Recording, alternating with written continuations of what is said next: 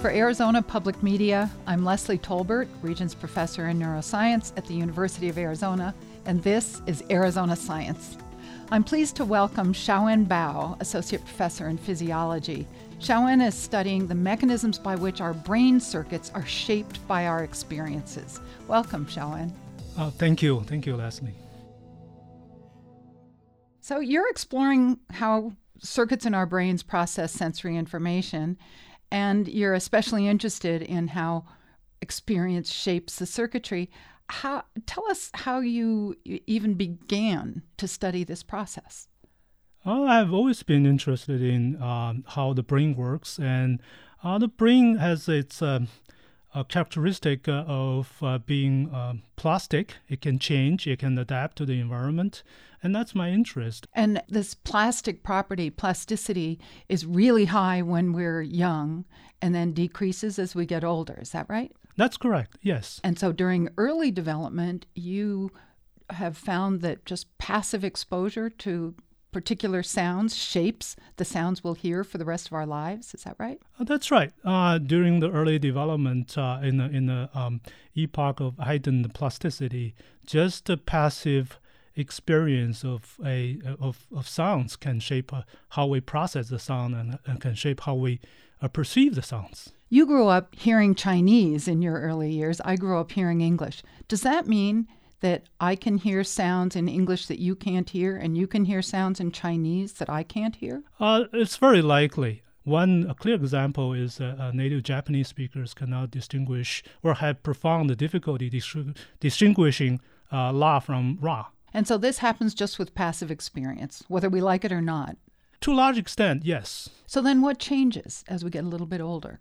I think the brain mechanisms mediating this plasticity changes, transit from a passive exposure-based plasticity to a active learning-based plasticity. And the brain matures, and as it matures, its property changes, and the mechanism underlying plasticity also changes.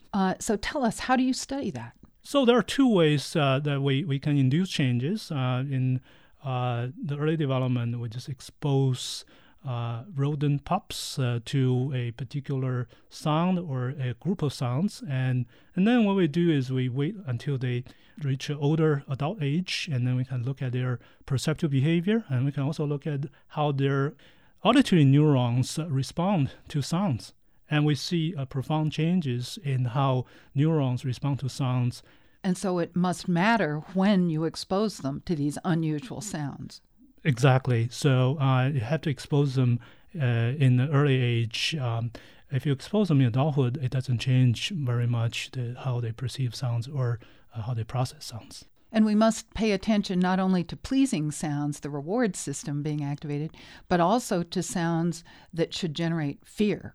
So that's the amygdala, and the fear system is also involved in learning memory, and particularly involved in auditory perceptual learning. So the surprise was that when you increase inhibitory activation, which should shut down nerve cells, instead what you get is an enhancement of responses to certain sounds. Can you explain how that happens? Simply speaking, it could be due to the fatigue of the inhibitory neuron. If you activate the inhibitory neuron for a prolonged period of time, the transmitter will be depleted, and then when you stimulate it, it will not release as much inhibitory transmitter as before, so that the inhibition is weaker when sensory information comes in.